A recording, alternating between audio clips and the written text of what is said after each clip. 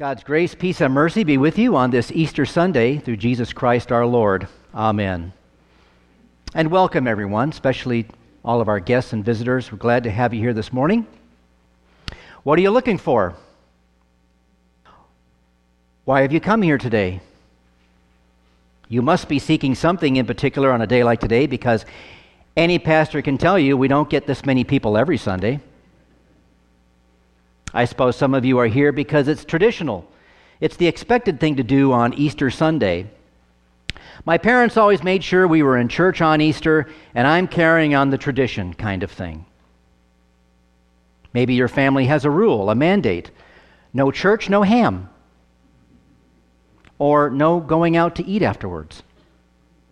No Portland City Grill for Dad unless he gets himself out of bed and into church. Some of you are here because you're always here, every Sunday. So today is no different except for the breakfast downstairs. But why are you really here? What are you really looking for? At this church, you can text me. There's my number right there. I got my phone right here. You can text me why you are here. Not everybody participates, but some do, and I like it. I like to know what you're thinking about your faith, or God, or whatever. I like to know you're alive and paying some measure of attention because God wants you to know certain things. So text me what you came here looking for, even if it's something you feel you're not going to get from this church service. I won't be offended. While you're doing that or not doing that, I'll give you something you're looking for, even if for you, this is just an idea. You're looking for the end of a journey. You're looking for home.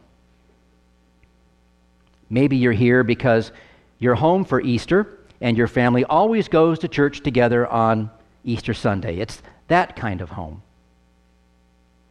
Perhaps you're here because you're unable to be home and church on Easter Sunday reminds you of home and family. That kind of home. Maybe church and the people here are your home and family, like they are for me.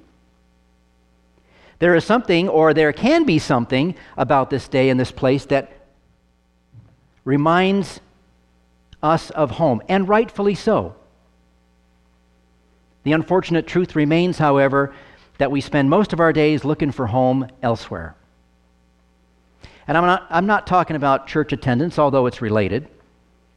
I'm referring to our focus upon things of the world. We look around us, we look to these things in the world as if they are what truly matter. We look at this world as if it truly is our home. You know, most people don't become astronauts, but the few who do will tell you that when they look at the earth from space, they experience an overwhelming sense that the earth is home. And, of course, where else are you going to go to live, right? But it's just not a feeling about the planet itself. It's everything on it. Those they know and love, their livelihoods, their possessions, their experiences. It's all here. I bet we'd all experience that if we went into space. And don't get me wrong, God has given us the earth to live on and care for. But for the believer in Christ, there's a deeper understanding of home. To help us see that, I want us to look at the women who came to the tomb where Jesus was buried.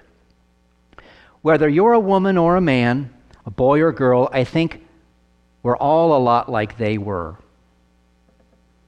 The first place the women go to seek Jesus is a tomb. Obviously because they believe Jesus to be dead, right? They went to the tomb to see Jesus because the tomb is the home for dead people, right? Yeah. Why did they seek Jesus among the dead? Because death is the land of exile for mankind, and sin has made it so. Death is the reality we all face. It's our land of exile, and the grave is our wilderness home. You can eat healthy, work out, see the best doctors, eliminate stress, and be in touch with your inner self, but still you and I will die. You may be wondering why I'm talking about death so much on Easter. You know, after all, it's bright and beautiful, right? And there are flowers and birds chirping. Well, there were a moment ago.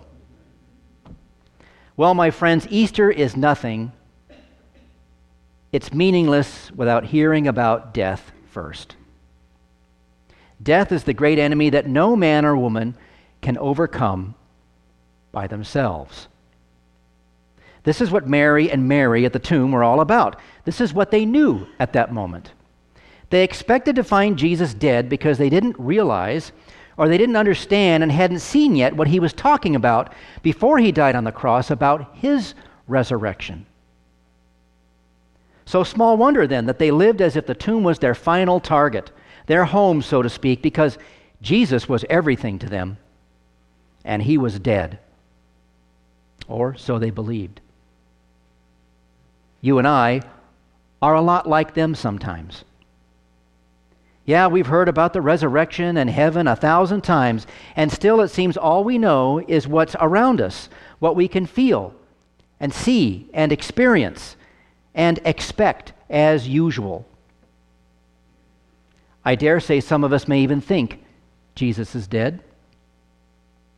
We act like it sometimes. We say things that would seem to indicate so. Like at a funeral one time, after having heard the message of resurrection and eternal life, someone says to me, "Well, nobody lives forever." Oh, really? I know one person who lives forever, and I plan on living forever with him. He's Jesus Christ. Haven't you been listening? It's for bringing us out of this exile of death that God sent his Son into this world. Jesus came to rescue us from our land of wandering, from our exile, from the reality of death itself. Jesus came to accomplish what we have no hope of accomplishing, and that is saving our own necks. Jesus hung on the cross on Good Friday to bear our sin. He suffered, bled, and died as the sacrifice in your place. He conquered Satan as he provided the sacrifice required and cleansed you and me from all guilt and shame. For this, God sent his Son. For this, Jesus faced death in our place and finished the work God promised he would do. And for this, he was laid in a tomb as a lifeless corpse. But a lifeless corpse with a promise. The women who went to the tomb that first Easter morning were not focused on the promise. They were focused on the body, the corpse. They went to see Jesus among the dead.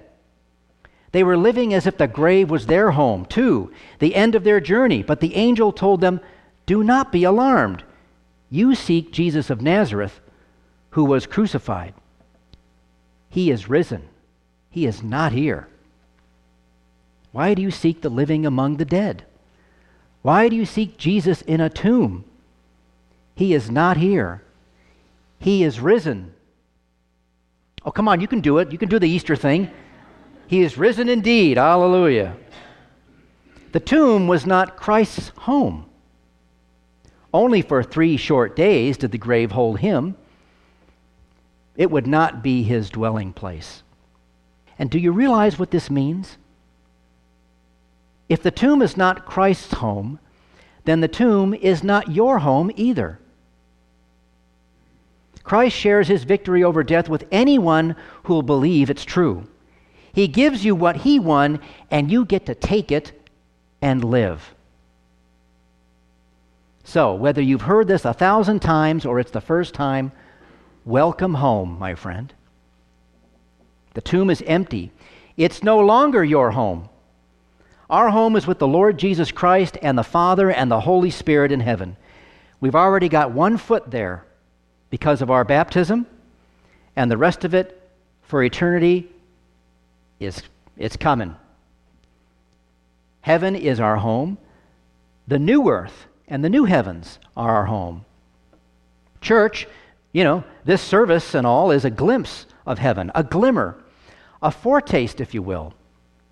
An imperfect one, but nonetheless, It's why Christ established the church here on earth, so that we would come to know the truth and be nurtured in it with fellow believers. Now, if you hate going to church and all that, well, then you've got some stumbling blocks to what I've just said.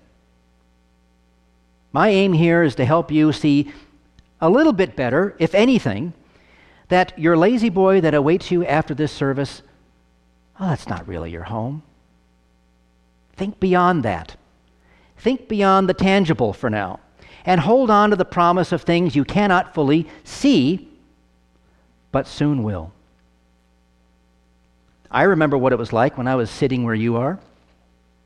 Yeah, you sing a few hymns, listen to some scripture that doesn't have any context, hear some guy preach, maybe track a few things he's saying. Jesus died for me. Oh yeah, I get that. I got it. Praying, a couple more songs, and then it's finally off to the buffet.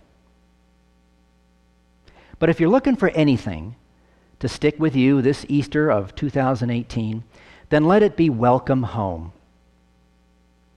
God is so glad you're where He is, in this house, in His home. He loves you more than you will ever comprehend because He did an incomprehensible thing for you. He saved you from death, hell, and the devil through His Son, Jesus Christ. He came to earth, lived, died, and walked out of the tomb alive on Easter. And He lives now so that you will truly live forever. You don't have to earn it. You don't have to work for it or pay for it.